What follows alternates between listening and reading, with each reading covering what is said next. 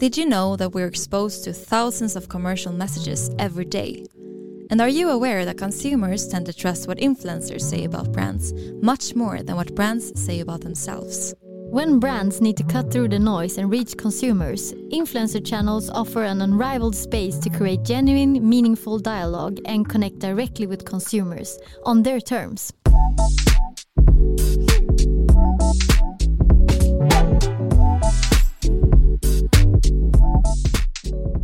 Welcome to Influencer Marketing Talks, a podcast brought to you by Cure Media, a leading influencer marketing company for fashion brands. This is your weekly podcast to understand more about influencer marketing and why it's such a powerful channel when it comes to building trust in your target group. Every Wednesday, we'll cover topics such as how to build a successful influencer marketing strategy, how to measure the effects, the role of influencer marketing in the overall media mix, and of course, the latest trends and insights on what's up in the influencer marketing and social media sphere. And we know you're busy, so every episode is right around 15 minutes. Perfect to tune into on your morning walk, during your morning routine, or on your way to and from work.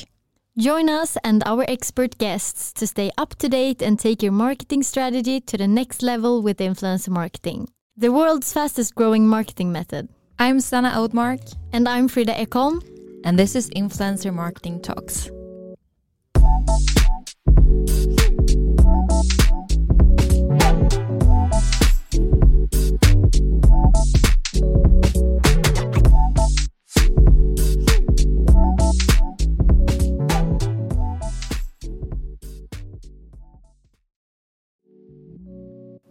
Welcome to Influencer Marketing Talks, a podcast brought to you by Cure Media, the leading and award-winning influencer marketing company for fashion, home and beauty brands. This is your weekly podcast to learn more about consumer marketing in a digital age. And of course, all things influencer marketing in right around 15 minutes. I'm Sanna Oudmark and I'm the head of marketing here at Cure Media. In this week's episode, I talked to Nebe Almayahi, founder of Taint, the award-winning, diversity-focused company that challenges the status quo around daily consumer products. In 2021, they launched their very first product, skin tone adapted plasters, and this is just one of a very long list of products they saw needs to be redesigned to cater for the diversity of our society. We talk about why so few companies are adapting their offer to be more inclusive, and how diversity and inclusion are intertwined with profitability. Nebe also gives her best advice on how businesses can become more inclusive in their product development and in their everyday business operations.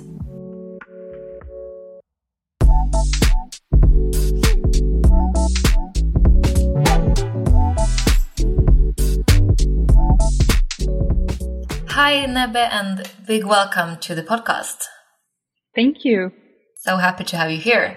So before we jump into the questions, could you please just share the story of Taint and how it all started?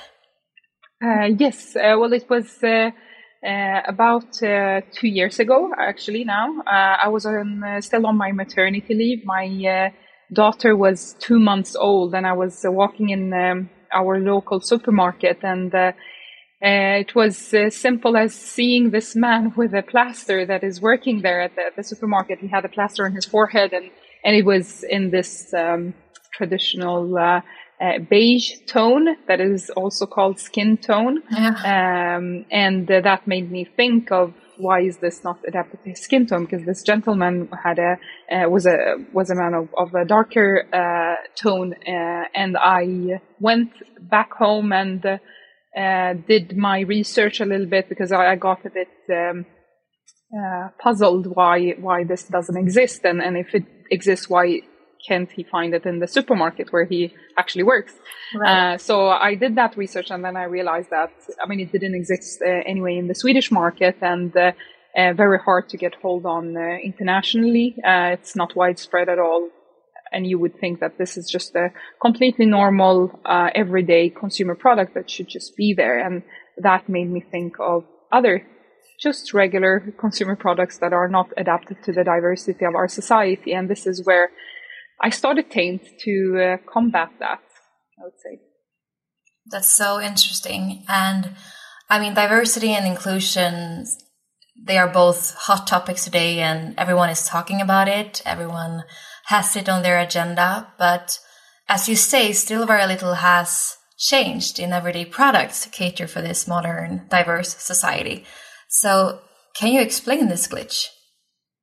Yeah, I think when it comes to products specifically, I think it's really not the first thing you would think of when you think of diversity and inclusion, because the typical reaction we get on our products when we talk about them is that, oh, does this not exist? And why have I never thought about that myself? Yeah. And I think it's really a norm that when it comes to products, and in this case, when it comes to ethnicity and skin tone, people are not really reflecting about it because you have been taught by commercials and the fashion industry and the makeup industry that what skin tone is, what the color nude is.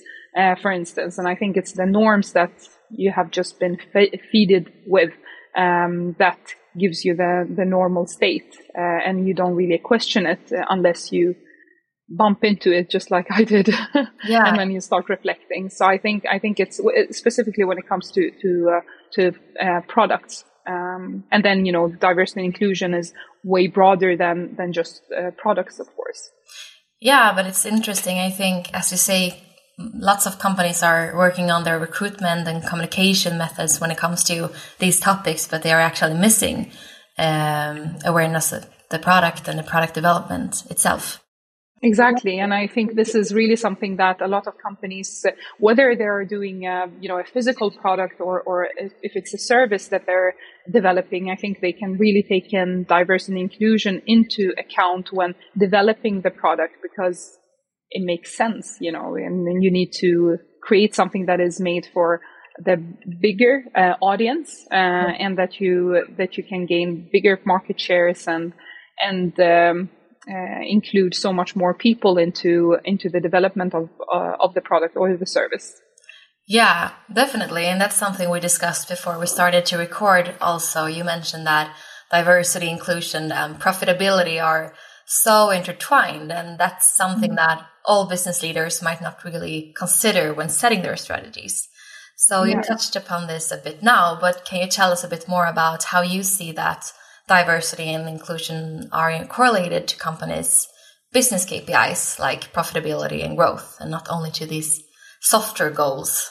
Yeah, no, I think this is really the aim of my company, is really to show that diversity and inclusion and profitability are really intertwined, because this is something that I think most of people that work within diversity and inclusion or have put any effort on looking at that, is that they tend to look at it as a cost and something that, it's something that we need to work on because it's from a social impact and so on. And they might think that it's something that is costly but still part of their social goals and so on. But I really want to show that diversity and inclusion is really something that can contribute to the company in terms of increasing the innovation, because these are reports that have been published and the studies that have been done when looking at companies that are diverse in for instance, in their team members, that the level of their innovation is increasing,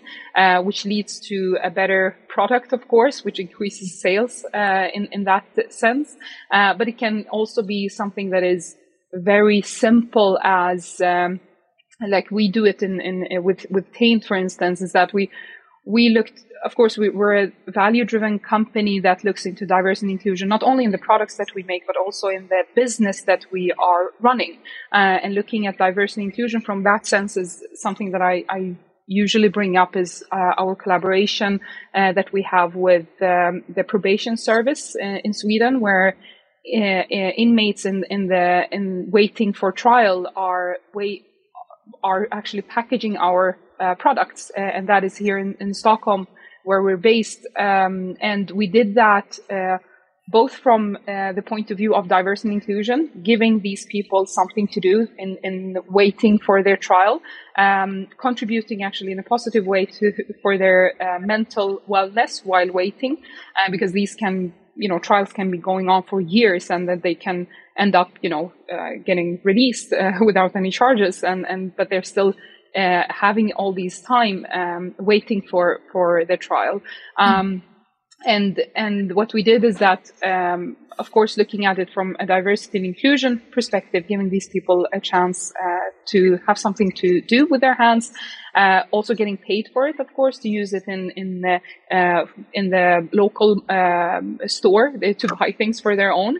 But then also from a business perspective, it was something that is profitable for us, of course, because or profitable, something where we can actually afford, I would say, because looking at as a startup, looking at going to a 3PL or logistic partner would never have afforded. But here we get a very good service to a good price, and still within the values that we stand for within diversity and inclusion. And I think this is a very good example of how you can work with diversity and inclusion to your favor from a revenue perspective or economical, financial perspective, only by looking at, broadening the sense of what diversity and inclusion actually is.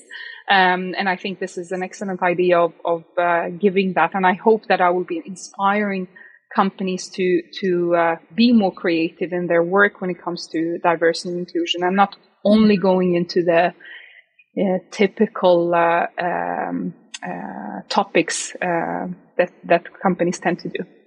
Exactly. Scratching on the surface. It's so easy to just make sure that your commercials include people of different, exactly, etc. But exactly, it's when it comes to communication, recruitment, all of these are important, of course, but there are more ways to do it. There are, multiple ways of how you could actually approach diversity and inclusion, but not only in recruitment and communication. But I usually bring up, leadership, how you lead a company to make people, because it's not only enough to bring in these talents or these people from diverse backgrounds and physical abilities and socio-economical background and so on. It's also to include them, to make their voices heard and feel that they are, included in the discussion, so they can speak up and actually you can get something out of their voices and their experiences. Definitely. But it's really interesting what you're saying about how in being more diverse in your products and in your approach, you can actually really reach new audiences and wider your demographics, something that every company does not really consider, I think. They see it rather as a risk going too broad or not having your niche, but it's actually the other way around. Yeah, and especially I would say during this time, and when in time of crisis, I mean, you need to survive. How do you survive? You need to be more creative, looking to where not everybody is looking, and diversity and inclusion is really a key component in order to survive in such times, because you need to think about, not going on the easy target or the targets that you usually go to, but actually broaden your demographics, looking at places that nobody is looking. And this is where you will actually be able to, maintain and even increase your market share. So I really believe that diversity and inclusion is the next big thing when it comes to all types of industries, just like what sustainability was, let's say, 15, 20 years ago. This is where diversity and inclusion is today. We're still, looking at it. We're, trying to find the ways to approach it, but don't really know how to do that. And I think it will be part of any company's goals and vision and mission just in a couple of years. The ones that are fast now and understand it and adapt it will be really the companies that will survive. I agree. And a company like Taint, who is so, your DNA is diversity and inclusion. Where do you aim Taint to be 5 years from now? And where would you say that the industry is heading when it comes to this topic? You mentioned that it will go fast and it will be a must-have rather than a nice-to-have. But do you see other things that you think will happen? Yeah, absolutely. No, I really believe that all companies will understand that this is the direction they need to go, because it's going to be part of any company's vision and mission, and really something that will be, just from a consumer perspective, something you expect any company to work with actively, and that you will be, not only, and one more thing that I think is worth mentioning when it comes to what companies can do, is looking at their suppliers. Who are you working with? And looking at diversifying them. And I think this is also something that I believe consumers will look at. Who are your under suppliers? Who are you actually working with? And not only the front-facing company. I think the awareness among consumers is much, much higher, and also it's so easy to get hold on the information nowadays with the technology and the internet, where you can search on everything. So I think this is really something that consumers are much, much more aware. So I really believe that companies will be heading that way. And when it comes to Taint, I believe that we will be absolutely the leading company when it comes to inclusive consumer products. We will continue on diversifying our portfolio. We started with the plasters in 5 different skin tones, but we are now working on our next product that will be challenging the fashion industry with a product that will be both, because when we look at diversity and inclusion, it's not only about ethnicity, and I think I touched upon that as well, because it's also when it comes to gender and socioeconomical background, physical ability, it can be age, and so on and so forth. So it's so much broader. So you can imagine how much you can do when it comes to that, only by thinking about just regular consumer products. Yeah. So we will be the leading one, not only in Sweden, but worldwide, because we are expanding to outside of Sweden, and that will be during 2023. And hopefully I will also have a great team under me that will help me to build this multi-million company that I'm working to achieve. Wow, so exciting. And I'm really curious to see more about this product that you're mentioning for the fashion industry. I will keep my eyes open. Yeah. Thank you so much, Nebbe, for guesting the podcast and for sharing inspiration and insights on this important topic. Thank you so much, Sanna. It was really fun to speak with you and talk to your audience. And if they want to learn more about Taint and yourself, where can they find you? Yeah, you can find us on Instagram, for instance, and LinkedIn. We're very active. You can search for Taint_official on Instagram, and on LinkedIn it's Taint, and try to find the company. You will find the logotype. Perfect. Thank you. Thank you so much.